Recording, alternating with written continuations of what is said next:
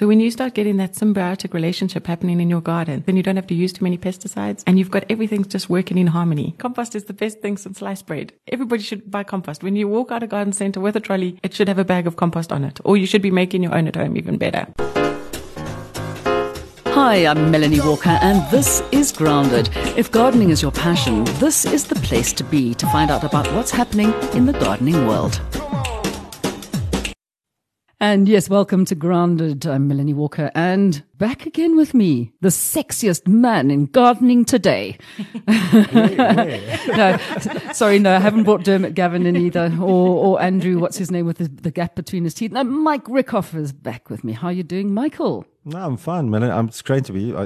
Since I've been here, the whole studio and everything around us has changed. And there are artworks, and there's a clock on the wall with an analog sort of arms, and but it's fantastic to be back. I mean, I missed radio. I must be honest, and it's fantastic to be back. I always love being here and engaging with people, as you know. Yes, yeah. Exactly. But I have been busy. I have been doing a few things, not just holidaying. No, you've been busy doing show gardens and catching up with all your clients and playing with the SARS, as all of us are doing. So we're going to take some time out now to relax and chill and have some fun in our little garden space. Yes. And especially when it comes to being life in a garden. Life is a garden. Life is a garden. There we go. In and is. That means we've got Carrie Goodwin in with us today. We haven't seen you for a while either. I know it has been a long time. Yeah. But our gardens are looking amazing. I think we've had the most beautiful rain and everything's just lush and full and full of buds and flowers, and there's the bees, and I'm loving it. And the bugs, you see. I hate to say this, but there are also, we have many bug issues and fungal issues and things at the moment. So just be happy, as we all should be, but just watch out for that, because even in show gardens, we planted mentha, and within 2 days there was an infestation, fungal infestation. Oh, no. I thought you were talking about your feet. I thought from being in the rain and splashing around without your wellies on, you might have actually got something like athlete's foot. We'll talk about that later. Now, there was a fungal infestation on the menthas, and it happened so fast. Of course, when you do show gardens and things, you have plastic over, and the humidity levels get a bit high. So the rains have been good and whatnot, but it also calls for some attention to the garden, doesn't it? Okay. Yes, definitely. Yeah. And I think when we're talking about bugs, we have to look at doing companion planting. And one of the things Life as a Garden spoke about this month is using garlic. And when I think of garlic, I'm thinking, stay away. When they come and spray our roses with the garlic smell, I'm like, not my favorite. Really? No. What's wrong with you? Ew. And Life as a Garden is talking about social garlic. And I'm thinking, what the heck is social garlic? And then it's actually the tulbachia. So it's a companion plant to keep the bugs away. And it's flowering everywhere now. Beautiful purple. And there's a new one. Yes. What's it called? It's not Sahara. It's called something like that. It's a white with a slight tinge pink to it. That's the one that I'm thinking of. I've got one which is kind of a very, very pale pinky color, and it's got variegated leaves. Oh my goodness. I saw this and I was like, immediately, I saw it next to the ordinary tulbachia, which got that very vibrant kind of violet, not quite deep violet, but like light violet. And I saw these and I'm like, I have to have those.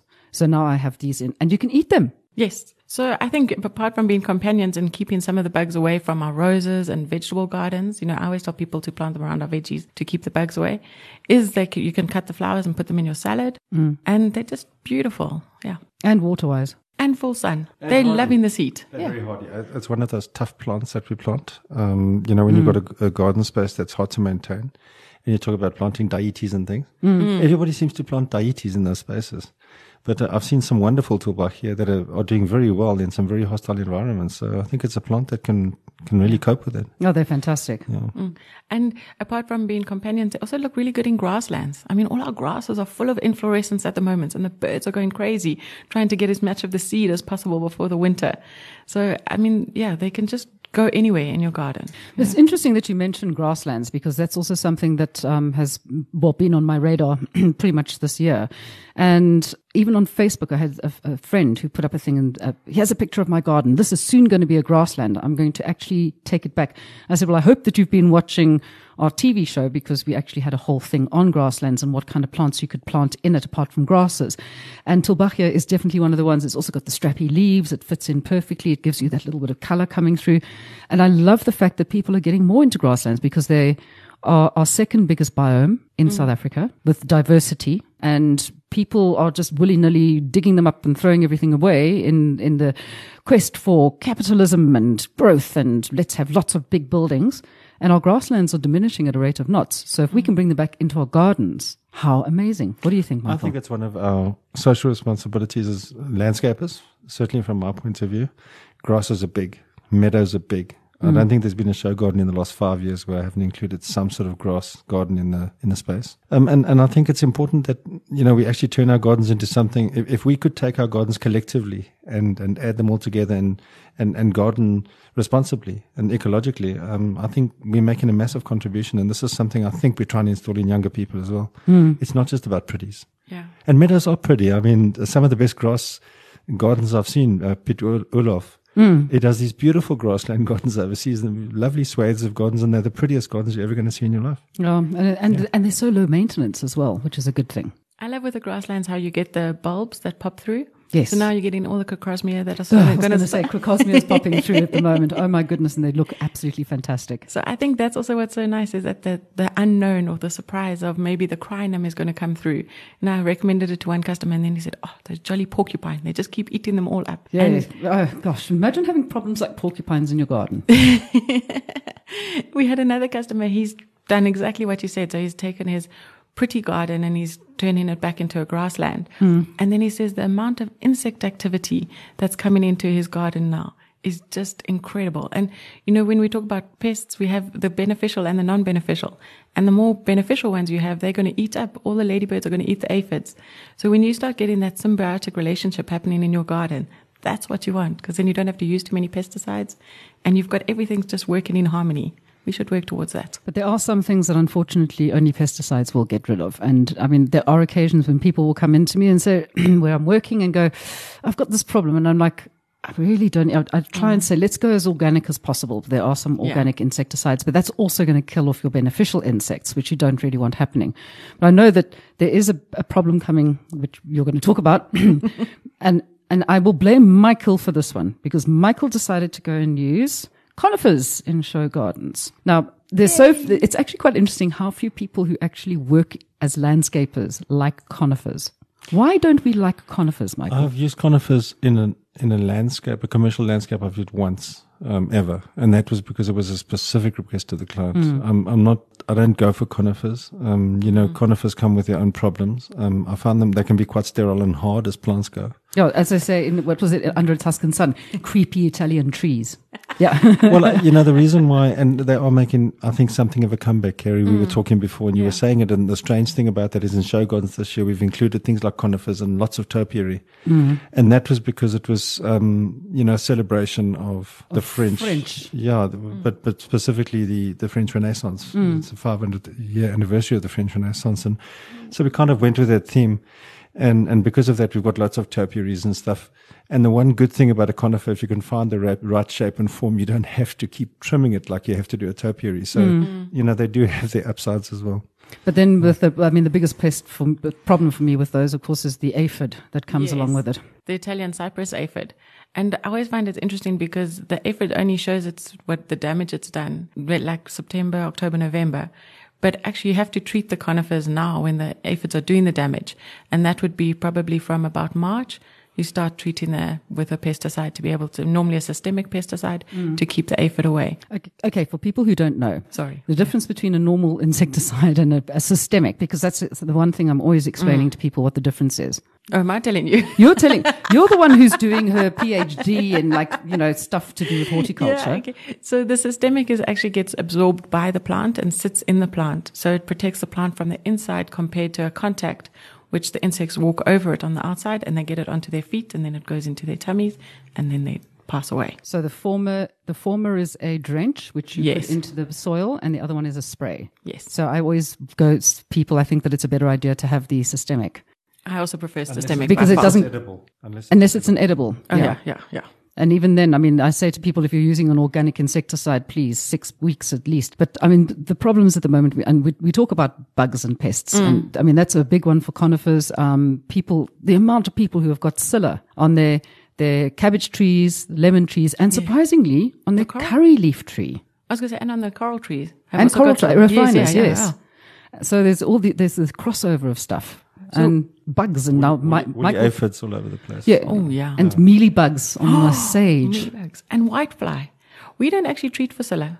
We pull off the You really don't. bad... You don't need to. It doesn't do anything to the plant. We pull off the really bad leaves Yeah. and then we fertilize the plant so that it has, lots of energy and food to be able to produce new leaves. Exactly what I say to people. But whitefly is another big issue. And especially as we're coming up now to starting to think about putting in our winter crops, food edibles, which is all your cruciferous vegetables, and whitefly love those. What is the best way of getting rid of those? I'm going to... The pesticide way would be there is a fantastic whitefly specialized pesticide that you would use. And the thing with the whitefly is you actually want to kill the life cycle. So the life cycle is 4 days. So whatever pesticide you use, you would do it day 1 and then day 4. And you should be able to kill the insect, the egg, the larvae, the nymph, the whole life cycle. Do you agree? I do. Yeah. Yeah. And then, but otherwise, the one we always learned with the fuchsias is you create a draft. So if you have a place where it's uncomfortable for the whitefly to be, so when people put fuchsias in the shade and it's quite a still environment, then I always tell them to, when they walk past their fuchsias, just tap them with their hand. And then the whiteflies will keep bumping and, being uncomfortable. And then they'll think, well, this is not a great garden to stay. There's always a wind or a draft here. Let me move somewhere else. So that would be the natural way to get rid of them. Or like you do with aphids, just spray them with a very strong jet of water. Yeah. Don't kill off all the beneficial stuff. Go as natural as No, possible. we try not to. I mean, one of the big things we've got at the moment is the red spider mite, which, we have this intense dry heat and then we have the rain and then intense dry heat again, and the plants start to assume the sort of, they start to almost lose their green, their color. And then you've got red spider mite, and that is just deadly because the whole plant just suffers. So you've But what does it look like? Can you actually see them? You can, if you look really closely. They're tiny little things, and they don't look like spiders at all. They're little red, brownish bugs. Yeah, Like a pinhead on the back, under the side of the plant. Yeah. So, you can identify them, but you really identify the damage first. And I think that's one of the points I wanted to say to you, Carrie, is with aphid, what did you call it? The Mediterranean, Italian aphid. Italian aphid, yes, yeah. Is that you see the damage before you see the bug. And the question most people will ask is, can I rehabilitate my conifer afterwards? And a lot of people say, no, you can't. Once it's damaged to that extent, it's not going to come back. Is that true? I mean, can it not be rehabilitated once it's damaged? Or how far should the damage go? Yeah. With the Italian aphid, the damage is seen from the inside of the plant. So I think it's how quickly you notice, because most people don't look at the inside closer to the stem of the conifer. But if you're aware of it now, I haven't actually heard of people dying completely, because as soon as they see some sort of thing, because it's quite a structural plant and it's one that's visually pleasing, they do kind of notice it quickly, although the damage is already done.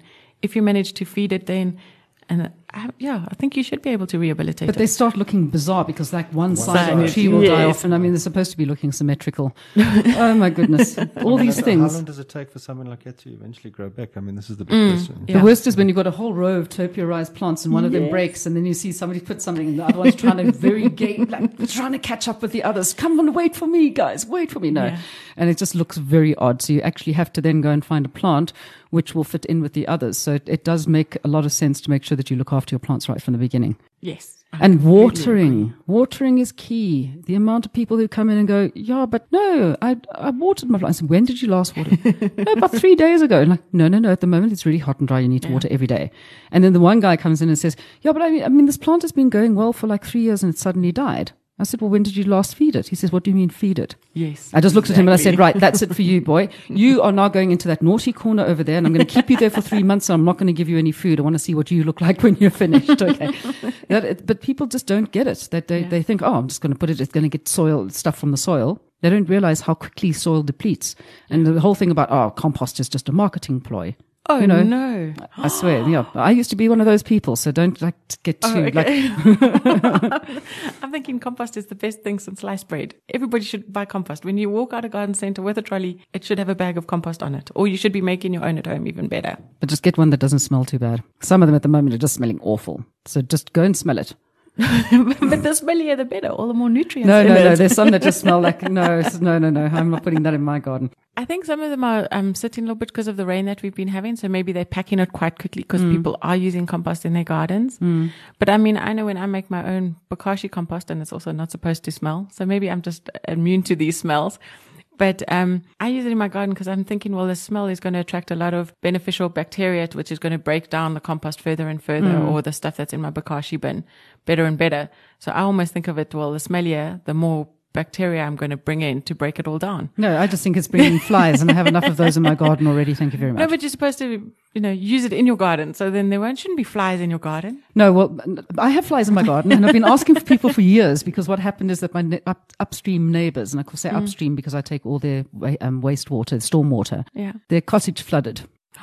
1 year, and then 2 years later it did it again. So of course, and then what happened with the cottage flooding, and there was a problem with their sewage line. Oh no. So everything came up out of the toilets in their cottage and then through their very nicely paved courtyard and down into my garden, which of course then soaked it all up. So I've been having issues, even though council will come in and try and sterilize. No. So I'm very aware of bugs and bad bugs and good bugs. But we're talking about good bugs. Yes. And one of Michael's favorite good bugs. Life as a Garden has a most beautiful, a recipe DIY project on how to make a solitary bee hotel. Sounds lonely. Well, it attracts lots of different solitary. It's like a That's hotel. why there's a hotel, because they can all come there, Michael. We had a customer. So for single bees, Yeah, like me. like a dating website. I'm a single bee. I need a solitary bee hotel. Right. Okay. We had a customer and he said it was like watching a soap opera. So it isn't really like one of those grand hotel Budapest places where just different bees come in and make themselves at home.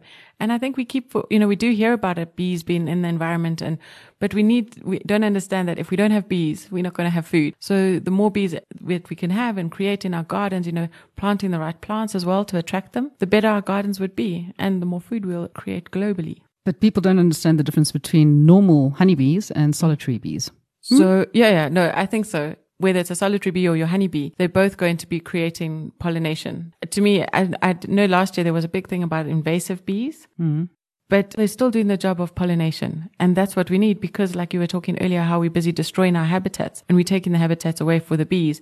Even things like the eucalyptus. A lot of us eat eucalyptus honey, and that is one of the invasive plants, but it actually serves a purpose in providing the bees with pollen for pollination. And so there's a double-edged sword, for want of a better word. The be all and end all. Michael's very passionate about this. He's sitting and listening and thinking. We've been evangelizing and beating this drum for how long now? In terms of looking at, we recognize this problem, I'll say decades ago. People were already realizing that we were losing bee populations. And I can remember scary videos of farmers in northern industrialized Europe, for instance, pollinating their fruit trees by hand because there were no bees about. And the problem's not going away. Yeah. And even though we're putting smaller, everyone's trying to put a little beehive in their garden, it's not necessarily having the desired impact. It's creating the right mentality. But Oscar Lockwood, a friend of ours, colleague of ours, has told me that, their company, who's a big landscaping company, putting big oversized beehives on purpose as part of their social responsibility and their social drive. So, I think we have to recognize that, yes, make a contribution. Everybody must make a contribution, but it's a mentality issue.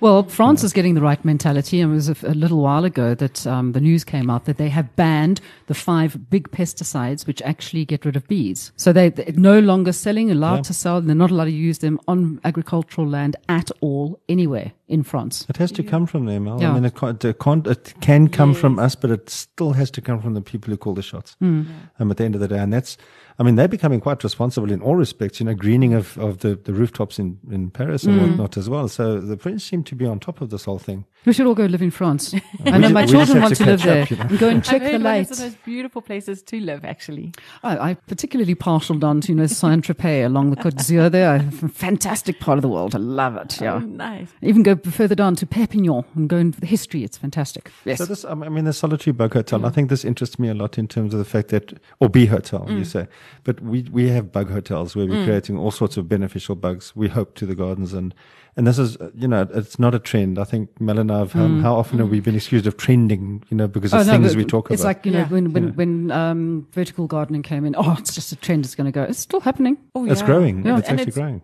We had some customer who did a vertical garden with succulents. And actually he did a photo wall. So it was a backdrop to a photo shoot. And then I said to him, well, if you're not using the succulents afterwards, please just let me know and I'll go and donate them to a school or some good cause, because, you don't want them to just use it for a short while and then not do something with it when it's beautiful plants that could go to somebody beautifying an environment that maybe doesn't have those advantage of plants or Yeah, so and if we could get, I mean, we should go and be setting up bug hotels and vertical hotels and one stuff. of the things, you're right, Mel, and one of the, if you look at the show gardens that we've just finished at Lifestyle this year, we've built a whole apartment that has green walls on the outside. So the entire apartment has green walls.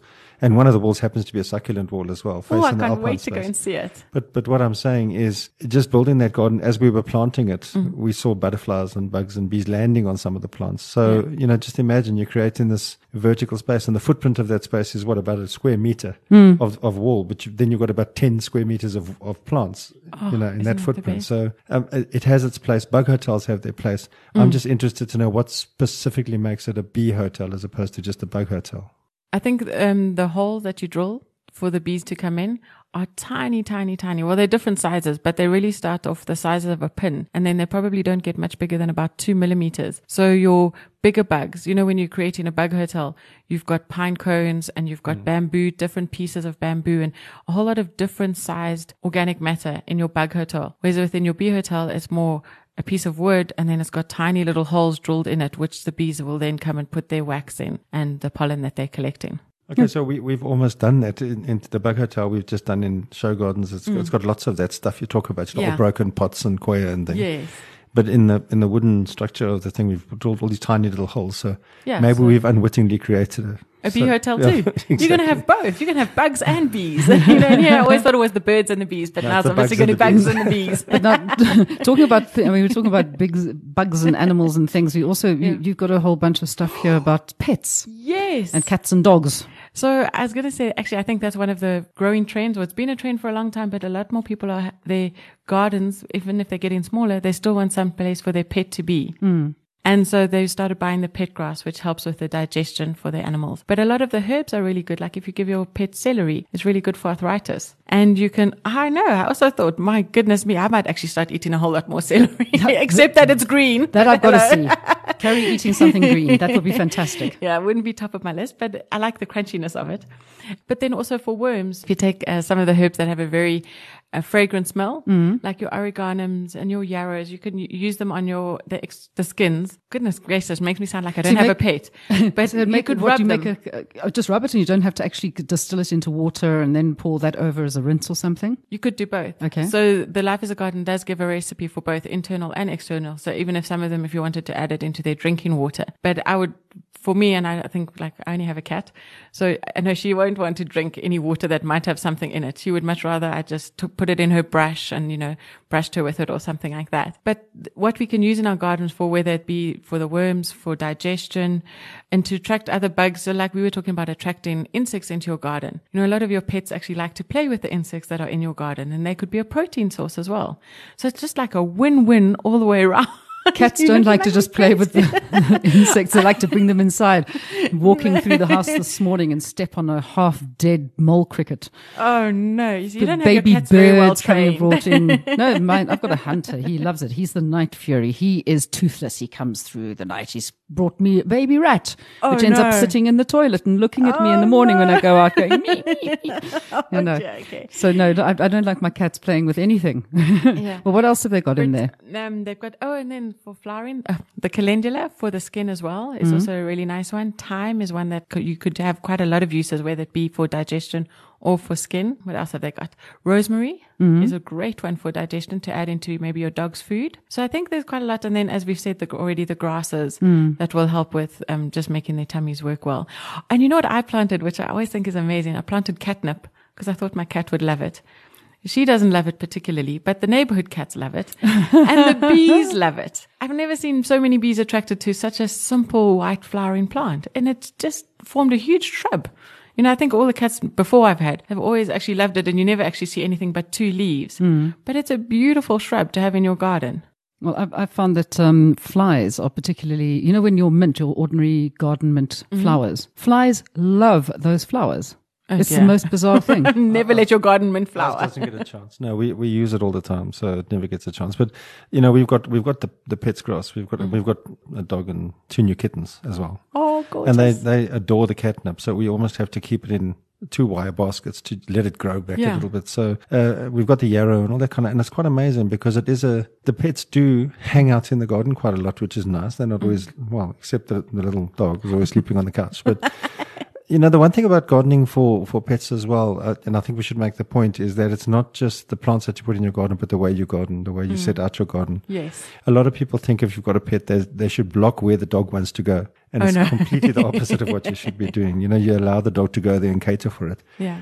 Cats as well. Our cats love to clamber. We've got lots of trees in our garden, and they love to climb, just chase up those trees. So you've got to make it a happy place for the pets, I think. I was going to say, my cousins, they live on a top floor of an apartment, and they're going to get kittens now. But they've already requested, please, can you find us a tree that we can put on the top floor of our apartment for the kittens to scratch?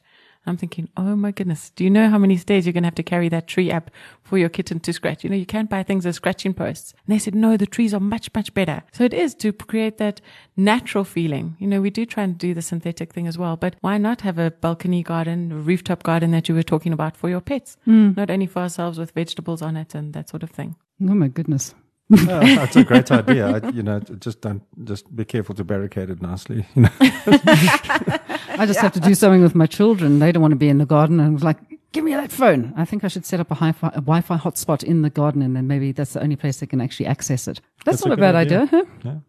I've heard rumors of children wanting to be back in the garden here and there. So it's encouraging for me to try and get kids back in the garden, and I think it's something we've been engaging with schools lately in terms of trying to tell kids how important it is to be in the garden. And some of them act surprised, that there are people out there who actually have careers doing gardening stuff. Yeah, I could imagine. Really, actually, I think they would be fascinated. Because if you think about, I want to say our jobs, they are just joyous. Oh, goodness. Before we go, yes, because I know I'm seeing running out of time. There's something that Carrie mentioned and wants to talk about further quickly. So the 12th of March is National Plant a Flower Day in the Northern Hemisphere. And we thought, why should we leave it only to the Northern Hemisphere to plant a flower? Plant a flower, not specifically a plant, but a flower. It's a Plant a Flower Day, actually, yes. So what are your suggestions for the best flowers to be planting at this time of the year?